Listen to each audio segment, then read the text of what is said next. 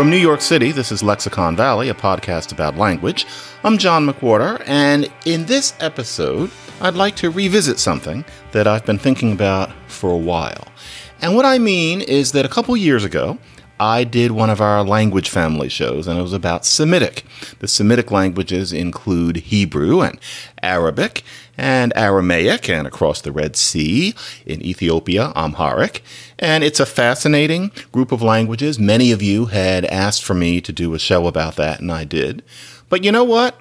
I was actually cheating to an extent, because Semitic is not a language family, technically speaking, as I said in the episode, but still, the episode was all about Semitic. The general implication was that there's Indo-European and then there's Semitic. It's an easy impression to get. But really, Semitic is part of a whole language family far beyond itself that you probably didn't know existed. And I acknowledged it in the Semitic show, but just in a drive-by kind of way. It's time to actually do a show about that family, which is multifarious, large, influential, utterly fascinating. It's a family that I remember when I was a kid, and I used to find myself looking through big old books just for fun because I was crazy then, like I am now.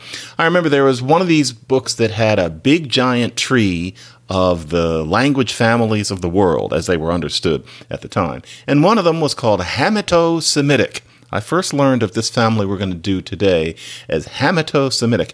And what that meant was Ham as in sons of Ham, as in black descendants of Noah, and then Semitic is Shem, so sons of Ham and sons of Shem, children of Ham, children of Shem. Now, what that meant was that they're the Semitic languages, and then over in Africa, there are all these other related languages that are spoken by these Hamites, by these black people. And so Hamito-Semitic might as well have been Blackety Semitic. That's what it meant. Or maybe you can think of it as Blackety Whitic, the Blackety Whitic family. That won't do. And these days, we are more likely to call it the Afro-Asiatic family. Or to me, what it really is the Sherman-Williams family. You know that logo for that paint company where they have paint being poured over the globe and it's halfway down and it says cover the earth? Well, Afro-Asiatic covers Africa in that way. It looks as if somebody poured some cream over Africa, and you have about 300 languages that basically cover the ground in that top part. There's the Niger-Congo language family that is most of Africa, especially below the Sahara. But up on top, what's quote-unquote covering the earth, except the earth is Africa, is this Sherman-Williams-shaped Afro-Asiatic family. And the truth is that the Afro part, the Hamito part, is just as interesting as the Semito part. And this is a highly populous family. This family, Afro-Asiatic, has the fourth most speakers on earth. Of course, there's Indo-European, given the disproportionate influence of a certain few of those languages because of colonialism and imperialism. Then there's this Niger-Congo. That's another one that has an awful lot of speakers because we're talking about most of Africa. Then Sino-Tibetan, largely because of a certain thing called Chinese, where it has, just a few speakers. Then there's Afro-Asiatic, a lot because of Arabic. But still, that means that this is the fourth most populous language family. It's also a family that's sentimental to me for a couple reasons that we'll get into. So today, let's do the erstwhile Hamito-Semitic and today Afro-Asiatic language family. One of my favorites for all kinds of reasons. Another day is here, and you're ready for it. What to wear? Check. Breakfast, lunch, and dinner? Check. Planning for what's next and how to save for it? That's where Bank of America can help. For your financial to-dos, Bank of America has experts ready to help get you closer to your goals. Get started at one of our local financial centers or 24/7 in our mobile banking app. Find a location near you at bankofamerica.com/talktous. What would you like the power to do? Mobile banking requires downloading the app and is only available for select devices. Message and data rates may apply. Bank of America N.A., member FDIC. By the way, folks, as I've mentioned before, Lexicon Valley is not ending, it's just moving. We'll be moving to booksmartstudios.org. I will continue to be the host. I will be happy to have you come with me, but to do so, you have to follow me to booksmartstudios.org. So Semitic is just a subfamily of the Afroasiatic family. There are 5 other subfamilies that are traditionally considered Afroasiatic. Semitic, just by way of review, is Hebrew and Arabic and Aramaic, the Jesus language, and then also various languages, not just 1 or 2, but various languages spoken in Ethiopia. So Hebrew and Arabic and Amharic in Ethiopia are very similar languages in terms of grammar, and if you know how to look closely, even in terms of vocabulary. And with Semitic, the big hallmark is that it's as if you have a verb like believe, and then to put it in the past, you don't say believed and stick a suffix on, but you say something like balav, where you leave the consonants in place and you change the vowels. And then maybe if you wanted to talk about a belief, instead of saying a belief, you'd say something like baluv, and that would mean a belief. That's how Semitic languages work. And so, for example, in Arabic, you have something like kitab. That's book. But the essence of it is ktp. The vowels do all sorts of things, but the reading is ktp. Because if you want to say books, you don't say kitabs, or for Hebrew speakers, it's not kitabim or something like that. It's kutub. You do that. And then say, for just to pick a word out of the air, such as subscriber, it's muktatib. So muktatib, subscriber, such as to Slate Plus or Substack. So that is how Semitic works. That's really cool. But what about the other 5 subfamilies of Afroasiatic? Let's take a look at them. The first one that comes to mind for me, because we're now up at the top of Africa, is the Berber subfamily. Berber is not just one language, depending on how you count it. It's about 7, surely more than that, but often it's thought that 7 is the official number of how many Berber languages there are. But if you're talking about people in, say, Morocco, Algeria, Tunisia, Libya, also Egypt, these people did not always speak Arabic. Arabic had a massive and very successful spread with the spread of Islam. But before Arabic became so influential in such places, the indigenous languages were, for example, Berber. There are also some Berber languages or a Berber language spoken further inland, separate from the other ones in the Sahara. But these are languages that are Afroasiatic, not Semitic, but Afroasiatic. And they have all sorts of interesting features. My favorite thing, just randomly, my favorite thing about Berber is how it handles making things feminine and what that means for what even the languages themselves are called. It's really interesting. So, donkey. The word for donkey is aryul. Aryul, okay? Now, the way to make it feminine is not something like aryula or an aryulet or an aryulina or something like that. The way you do it is with a kind of a headphones. You put something at the beginning and something at the end. So aryul, donkey. A girl donkey is taryult.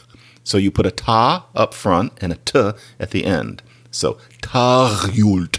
That's a female donkey. So if you are a Berber speaker, you hear the feminine in that way, the ta at the beginning and the t at the end. And what that means is that there's a disjunction between what outsiders often know the Berber languages to be called and what Berber people themselves call them. So, for example, one of the Berber languages is called Shilha. If you were going to say it in English, Shilha. But then, in Berber, you refer to languages in the feminine.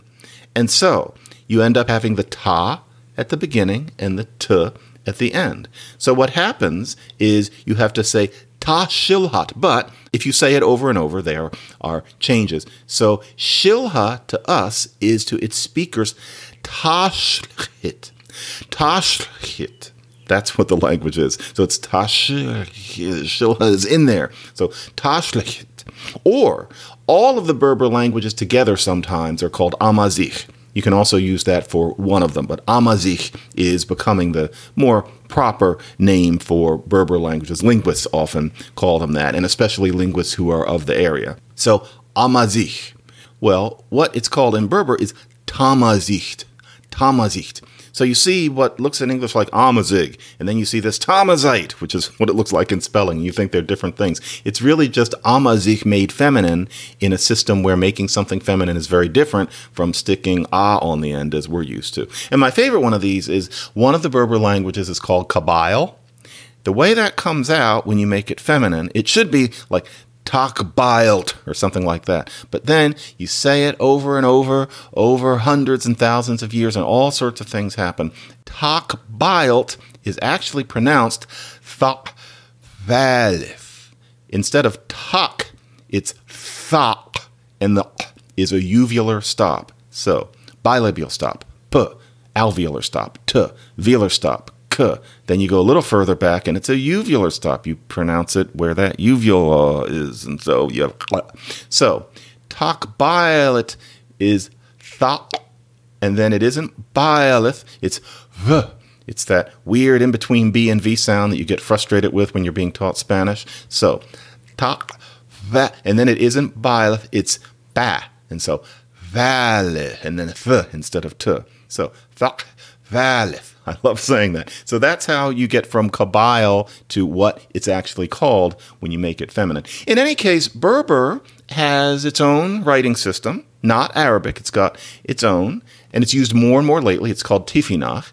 And it's actually part of why Afroasiatic is one of my favorite languages. I have sentiment about Afroasiatic because the first foreign language that I ever heard was Hebrew. I don't remember if I've told that story on this show, but frankly, I've written it and said it in so many places that some of you have probably already heard about me hearing the little girl speak Hebrew and crying because I couldn't understand what she was saying and thinking I have to learn Hebrew and not realizing that that was a symptom of, one, probably a career sometime later in my life, and two, a kind of serious mental illness that I cared that much. And so Hebrew, that's Afroasiatic. But then the first writing system, the first alphabet that I saw, other than my own, which actually knocked me out in the same way, was actually Tifinagh. So for some reason, and I can't reconstruct this, but in my Montessori school, there were these cards with various alphabets. Thank God for Montessori schools. And one of them was Tuareg, it was called. And it was these pretty little, what looked like to me, symbols, Tuareg. And this card indicated what the sounds were. Nobody could really tell me what Tuareg was, except I think one person said Africa. So I didn't know anything about what Berber was. But I knew, oh, wait, there's this other alphabet. And so I started, quote unquote, writing in Tuareg. It didn't occur to me at the time that it wasn't English that we were supposed to be using in using this alphabet. But to this day, whenever I see Tifinagh, I am suddenly 6 or 7 years old. And I think on the one hand of Jeffrey Nussbaum, who used to literally throw his feces across the classroom, and they got rid of him. I've mentioned him on this show before. And then also darling Philip, who would give me sardines from his lunch. I've once mentioned him on this show too. So Jeffrey, Philip, and Tifinagh. Another thing about Berber, and I mentioned this briefly in the Semitic show, is that often words don't have vowels. So, for example, one word for to irritate is fuq, with a double uvular stop. That's actually the word. There are no vowels in it. And it's interesting. I was in a cab once, and I was listening to somebody talking. And, from aspects of his appearance, I was thinking maybe this is a person from a certain area of the world. And I thought, well, it's not Hebrew. Then I thought, it's not Arabic, because you hear a lot of Arabic in New York, and this wasn't quite it. I thought if it sounds kind of like them, but it's kind of whispery, it seems like it doesn't have enough vowels in a way. I thought, I wonder if this person is Berber, and damned if he wasn't. And he said, oh, how did you know? And actually, I got to ask him about something that we have to always be careful with. The idea that languages don't have a word for something, that says something about the people. I once read about Berber that in Berber there are no words for winning and losing. So the idea was to depict the Berber as people who aren't as obsessed with competition and ranking people as we Westerners are. And I thought, well, I don't know anything about whether or not the Berbers are into one-upping each other or not, but a language that doesn't have words for win or lose, I thought that couldn't be true. I mean, they're children playing games, and somebody's going to win, somebody's going to lose. They don't have a word for it. So I asked this guy, I said, so if you're Berber, could you answer me a question? And I said, what is the word in Berber for to win? And he gave the word. And I said, what's the word in Berber for to lose? And he said, oh, that's ba-ba-boom. There was no question. And I said, is there anything unusual about those words? Are those words actually from some other language? He had no idea what I meant. And then I went a few weeks later and looked in a dictionary. They have words for win and lose. And so, whatever Berbers are like as a culture, languages have words for winning and losing. At least I would assume that they almost always do. And, as we get to the end of the slate run of Lexicon Valley, this is going to be my last Merman cut. This is Ethel Merman. This is her singing a song from Panama Hattie, a Cole Porter score of 1940. It came, it went, that's about the way it was supposed to be. This song isn't great, but I love the way her voice sits. This is just near the end of the song. What a wonderful instrument this person had. The song is called My Mother Would Love You. Love you, and so would my Uncle Lou. My brother would make a god of you, and you'd win my Dizzy and Lizzie too. My balmy grandmommy would start rock-cotton if we went strutting by.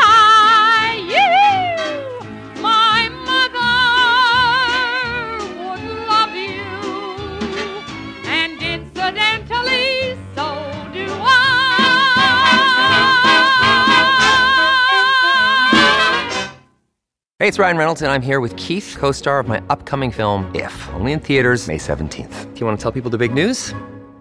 All right, I'll do it. Sign up now and you'll get unlimited for $15 a month and 6 months of Paramount Plus Essential Plan on us. MintMobile.com/switch. Upfront payment of $45 equivalent to $15 per month. Unlimited over 40 gigabytes per month. Face lower speeds. Videos at 480p. Active Mint customers by 531.24 get 6 months of Paramount Plus Essential Plan. Auto renews after 6 months. Offer ends May 31st, 2024. Separate Paramount Plus registration required. Terms and conditions apply if rated PG.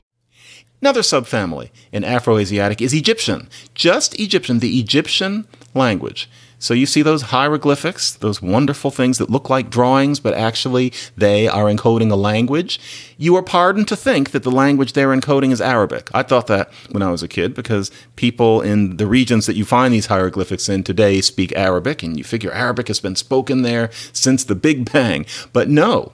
Arabic only spread in a latterly fashion. And before that, in, for example, Egypt, there was this other Afroasiatic subfamily spoken, a small one, and that's the Egyptian language. It's not Arabic, it's not Hebrew, it's not Berber, it is itself. And actually that Egyptian language, because of the richness of the hieroglyphics, is actually the longest recorded written language in the world. You have 4,500 years of Egyptian, starting with ancient Egyptian, and it continues today in what is called Coptic. Coptic is a liturgical language, but it's a direct descendant of this ancient Egyptian that you can see written with hieroglyphics. 4,500 years. The very first sentence that is recorded in ancient Egyptian, and therefore one of the first recorded sentences in human writing, is "He has united the two lands for his son, dual King Peribsen." We've lost a lot of the context, but that is the first sentence that we have of ancient Egyptian. And there's something about Egyptian that may seem a little inside baseball, but it isn't. You know that idea that many of you possibly have, if you haven't listened to all 131 episodes that I've done of Lexicon Valley, that languages tend to simplify? You know how there's this idea that as languages move along, they get easier, and you never stop to think about how if that were really the case, why aren't all languages now dust? Given how long languages have been spoken. But you're often told that. And it's partly because Spanish can be argued to have a less complex grammar than Latin. Modern English definitely has a less complex grammar than Old English. Certain languages that you see mostly in Europe, not to mention Semitic languages, might give you a sense that languages tend to get easier. And then also, many linguists think it because there's this one article written in 1970 by a man named Hodge, and it's about Egyptian. And what he describes is that Egyptian goes through cycles where it's really complicated and then only kind of complicated, then really complicated and then only kind of complicated in terms of how many prefixes and suffixes it has. But, memory fades easily, and I certainly understand that. That article has tended to be interpreted, even by some specialists, as saying that Egyptian started out like Latin, and then it became like English and had virtually nothing in terms of the hablo, hablas, habla kind of thing. And then it went back to being like Latin, and then it went down to nothing. So there's this idea that languages go through this cycle. They've got petticoats, and then the language is butt naked, and then you've got petticoats, then it's back down to bare ass naked. That's how languages are supposed to go. But no, that's not what that article said. And it's just one of those things. Think about how there are always new things happening, even as some things are getting simpler. Like in English, for example, holic has a suffix. I'm a friends-holic, somebody might say, because they really like that show. Or gate. You talk about, well, it's dinner gate, or it's happy gate. This idea that gate refers to a crisis because of what just happened to be the final syllable of the Watergate Hotel a very long time ago. Those sorts of things, they start out feeling like jokes, but after a while, they really are part of the language. Holic and gate are part of English. And those things have happened only in the past 100 years. Things like that are always creeping in, even if the difference between, say, lie and lay falls away. These things happen together. Egyptian is said to have given us words like both ebony and ivory. No, I'm not going to play that awful song. Also, Oasis, I want to tell you that cat comes from Egyptian, but I'm not convinced. There is a word shout in ancient Egyptian, shout, and supposedly that became cat. To tell you the truth, that's just, it's stupid. It reminds me of a guy I heard on the subway. He was probably about 15 when Avatar came out, and his take on the movie Avatar, which he hadn't seen yet, was, I hear there's this movie about blue people. That's stupid. A whole movie about blue people. Well, shout as cat that's just stupid. But there was a Broadway musical about Cleopatra. And I'm not going to play anything from that because, frankly, it wasn't very good, but it starred Leslie Uggams, who was one of the best singers, was one of the best singers who ever appeared on Broadway. She, frankly, did not ever truly get her due because she was black at the wrong time. She would have had much more of a career if she had just come along later.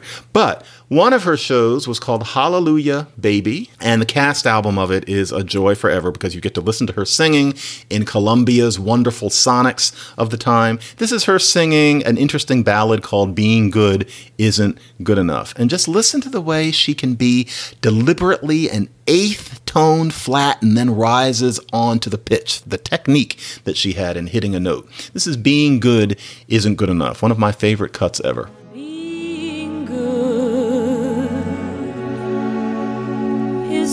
Good enough. Being good won't be good enough.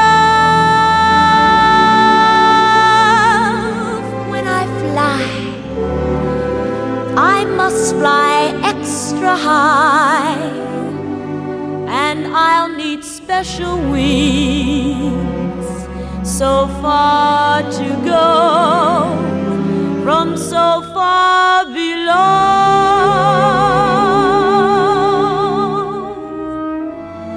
Should I try? Am I strong enough? Is there time? Have I long enough?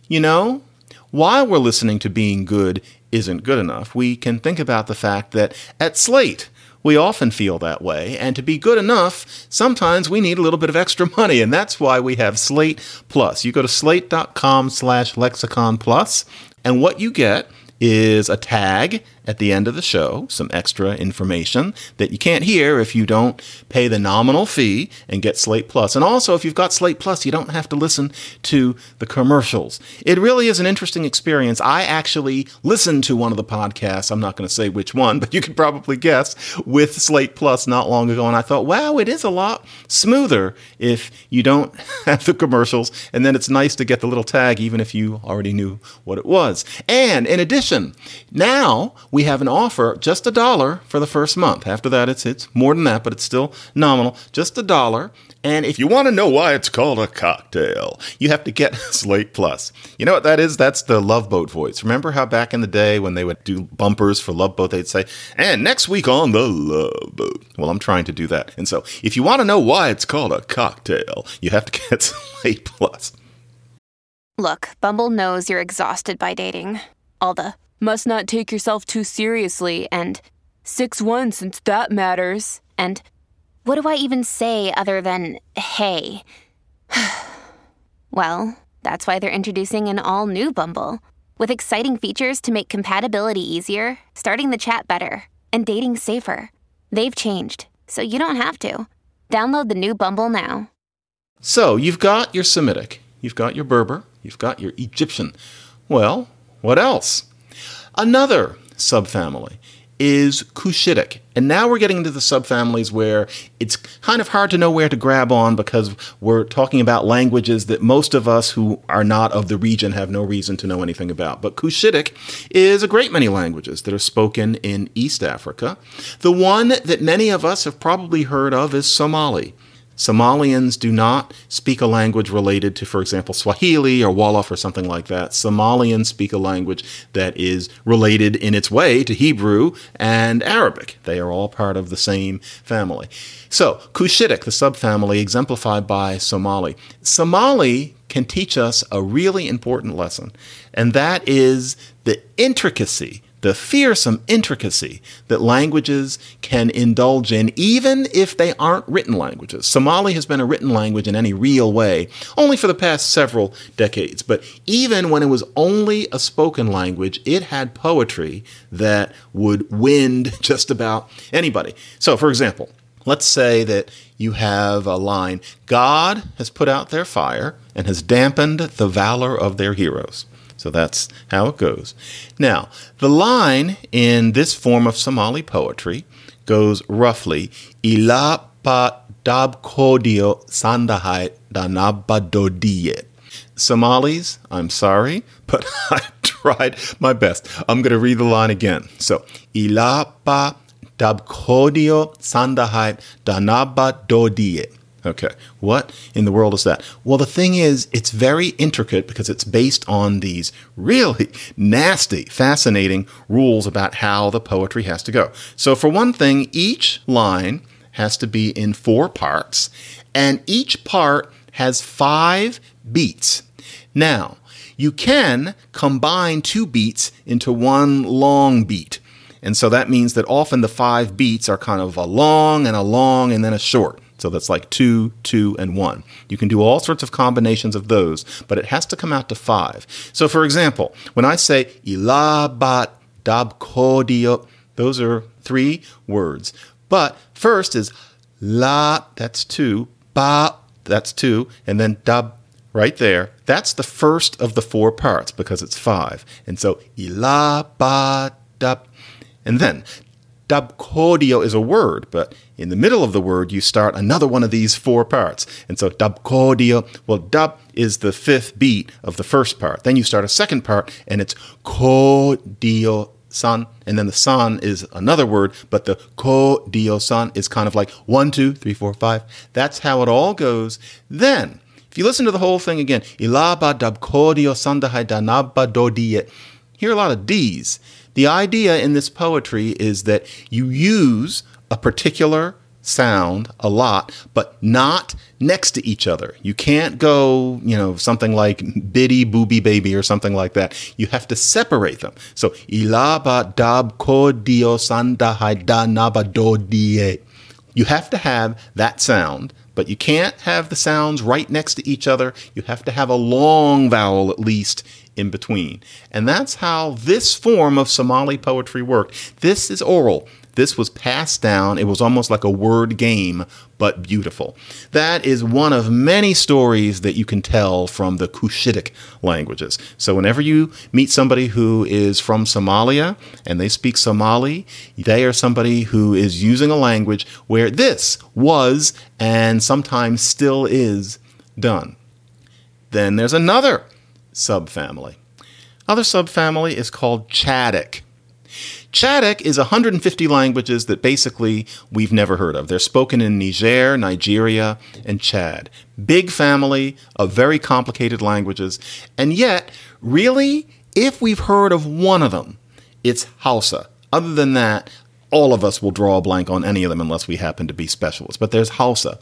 Hausa is spoken in Nigeria and beyond, but its homeland is Nigeria. And the thing about Hausa is that it's one of the big three in Nigeria, and it's different.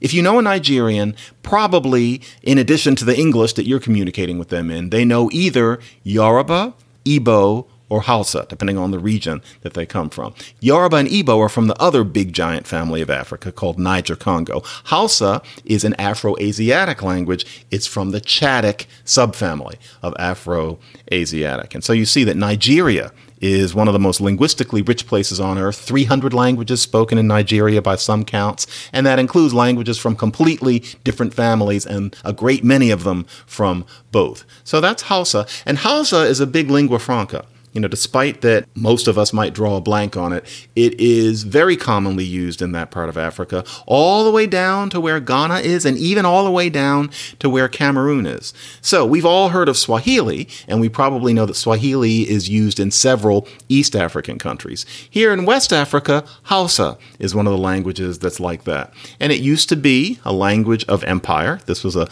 lingua franca for people speaking countless smaller languages for a very long time. And when you zero in on Hausa, the first thing that you find is that, you know, the sounds are pretty easy to make. Of course, it has to be tonal. It has to give you that. But the sounds are pretty easy to produce. But the thing that you run aground upon is that there are 20 different ways of forming the plural. So here in English, you tack an S onto something. In this language, there are 20 different ways of forming the plural. To a large extent, you just kind of have to know which way you do it with each noun that you learn. So it's not that every single noun does it differently. It's almost harder than that in that you have to learn 20 different ways of forming the plural. And of course, if you speak the language natively, you don't even think about it. But boy, it's that hard if you approach it after the age of about 1.5, literally about 15. And that means that Hausa teaches a lesson. The further away you get from native indigenous Hausa-speaking territory, the more it's being just used as a tool, as a lingua franca, the easier it gets. There are many easier kinds of Hausa with, even some of the sounds that give you a little bit of a challenge, they start fading away. These forms of the plural, all of it gets much easier, and you've only got 2 or 3 ways of forming it, or maybe just one. That's typical. Swahili is like that. The further you get from the little tiny islandy place that Swahili was originally spoken, the easier the language got. And Swahili is the easiest of the languages of its kind because it's been used by adults who end up shaving it down. Fula is like that. Fula is a language of West Africa. If you know somebody who speaks it, if they speak real Fula, they're speaking literally one of the most complex languages on the planet Earth. But as you get away from indigenous Fula territory, they're easier Fulas. Lingua francas take it lighter, unless they're formally taught like Russian. So no, you're not going to see simpler Russians except spoken on the fly by people orally among the many, many, many, many people who have learned Russian non-natively, because that's been relatively late in the game taught in school. But if you're talking about contexts where literacy has been less uniform, then you end up having this tendency, which is that languages take it lighter as they're used more by adults. Hausa teaches that lesson. Families have a lot going on. Let Ollie help manage the mental load with new cognitive help supplements for everyone 4 and up, like delicious Lolly Focus Pops or Lolly Mellow Pops for kids. And for parents, try 3 new Brainy Chews to help you focus, chill out, or get energized. Find these cognitive health buddies for the whole fam at ollie.com. That's OLLY.com. These statements have not been evaluated by the Food and Drug Administration. This product is not intended to diagnose, treat, cure, or prevent any disease. Finally, we have the sixth subfamily of Afroasiatic, except, it probably isn't, but I'm just going to throw it in here in case it turns out that it is. That's a family called Omotic. And once again, with Omotic, we haven't heard of any of the languages, but we're talking about languages of Ethiopia and thereabouts that aren't Ethio-Semitic. And Omotic is interesting because there's been a lumping tendency in how African families are worked out, and that's because you have to start somewhere, and it is scientific to look for patterns, and because of where the Omotic languages are spoken, and then I'm sure that the idea was, well, they're black and they're living on the land, and it's in this Afroasiatic, Hamito-Semitic area, so Omotic must be just like them. So Omotic must be part of Afroasiatic because it's nothing like that other big family in Africa, Niger-Congo. But then when you actually look at the languages, they're not really much like anything. So, for example, one of them is called Bench. Bench. And Bench is spoken in a remote part of Ethiopia. Bench has 6 tones, 6 beautiful tones. You can whistle it. There's whistled Bench, and you can really get your meaning across because it has 6 tones. And then Bench is just crazy. I say that with great affection, but the grammatical rules, if you say go, it's hum, okay? If you want to say he went, you say hankue. So all of that, hum, go, went, hankue. He will go, hamsumsue. Like that. Imagine that as how your verbs work, and that's, how they all work. But you zero in closer and you start thinking, exactly how is this Afro-Asiatic? And so, for example, the word for dog, if you look at all of the Omotic languages and trace back, kind of like we're always talking about that language spoken on the steppes of Ukraine, and that's Proto-Indo-European. Proto-Omotic for dog would be Kan. Like one of the Omotic languages is called Gonga, and the word for dog is Kana. Okay, so Kan. And then somebody looks at, say, Kelev in Hebrew, and the fact that in Semitic it's generally thought that the original word for dog would have been something like Kaleb. So Kelev, Kaleb. Now the B is thought maybe to have been an animal suffix, and that means that the original root for dog is Kul. And so it's Kan in Omotic and Kul in Semitic, and so that means that these languages must be related. Isn't that a little forced? Because, frankly, in Proto-Indo-European, on the steppes of Ukraine at a certain point, the word for dog would have been kwon. Isn't that more like Khan than Kulub? And if you look at the case for Omotic as Afroasiatic, most of it is like that. And all of it would work just as well with Proto-Indo-European. These things seem to be random, and as such, it's not a surprise that recently it's been found that Omotic language speakers' genes don't match up with other Afro-Asiatic speaking people's genes. It doesn't look like Omotic really is a member of the family at all. And what that means is that Omotic is just a language family all by itself. It probably used to be a much bigger one. That's like Basque in Europe. There's lots of evidence that Basque languages were spread much more widely in Europe than they are now, but now it's just down to this one language that straddles France and Spain. Well, Omotic apparently is a remnant of what was actually a language family of its own. And more of this sort of thing is being discovered in Africa. Africa is where humanity started. It's therefore where language started. And it means language has been there the longest, and so we would expect there to be an extreme diversity of language families there. And it's well known that there are at least 4, depending on how you count it, being smarter about it, 6. But even that vastly undercounts it. It's becoming clear that there are all sorts of language families that you see evidence of in Africa. Often it's just one remaining language, but you're talking about a whole story. It's a crazy quilt. Omotic is almost certainly a good example of that. In any case, I want to play you something where I'll bet you didn't know it had words. I think a lot of us have, had red wine and maybe some marijuana and listened to that classic Thelonious Monk album, and there's the song, Well, You Needn't, that wonderful title, Well, You Needn't. Well, did you know that this has words? This is Carmen McRae singing in 1990. This is delightful. You're talking so sweet, well, you needn't. You say you won't cheat, well, you needn't. You're tapping your feet, well, you needn't.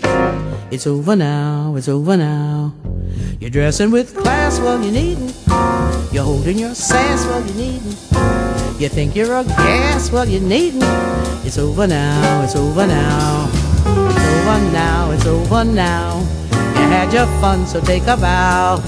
You ought to know you lost the glow, the beat is slow, the shadows show, the lights are low. It's time to go, let's close the show down. You're taking off weight, well, you needn't. You're looking just great, well, you needn't. You're setting the bait, well, you needn't.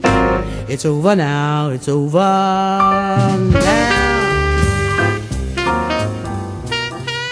So, Afro-Asiatic. You've got your Semitic, your Berber, your Egyptian, your Cushitic, your Chadic, and not your Omotic. Well, what is Afro-Asiatic? These languages are all so different. What is the character of an Afro-Asiatic language? If, say, Russian is a very typical Indo-European language, if that's the pattern, what's the Afro-Asiatic pattern? And it's hard to say because this language family may have arisen, Proto-Afro-Asiatic, may have been spoken as long ago as 16,000 years ago. It was certainly at least 10,000. So there's been an awful lot of divergence between these subfamilies. There are many people who think that beyond about 10,000 years, you really can't see any kind of relationships at all.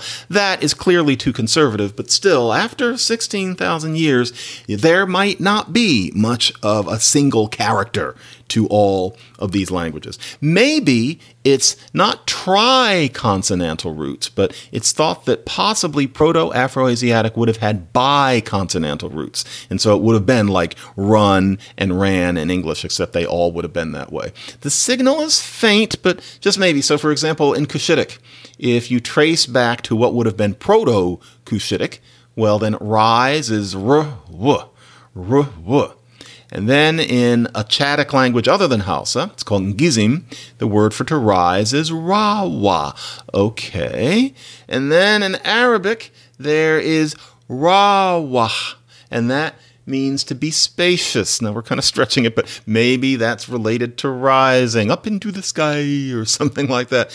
And then in Omotic, there's a ruum, and that means termite mound, and maybe that means rise because the mounds are tall. See how forced it is? Omotic is not part of this family, but there are these bi-consonantal roots that you can tentatively reconstruct. And so maybe being Afro-Asiatic is being kind of pre what happened in Semitic, because you can see that pattern in a great many of the languages. Then, more certainly, it's the pronouns. All of these languages have evidence of a certain kind of pronoun pattern that couldn't be an accident. Basically, you is always to something, and then you have he as y something. So that's the way it is in Arabic.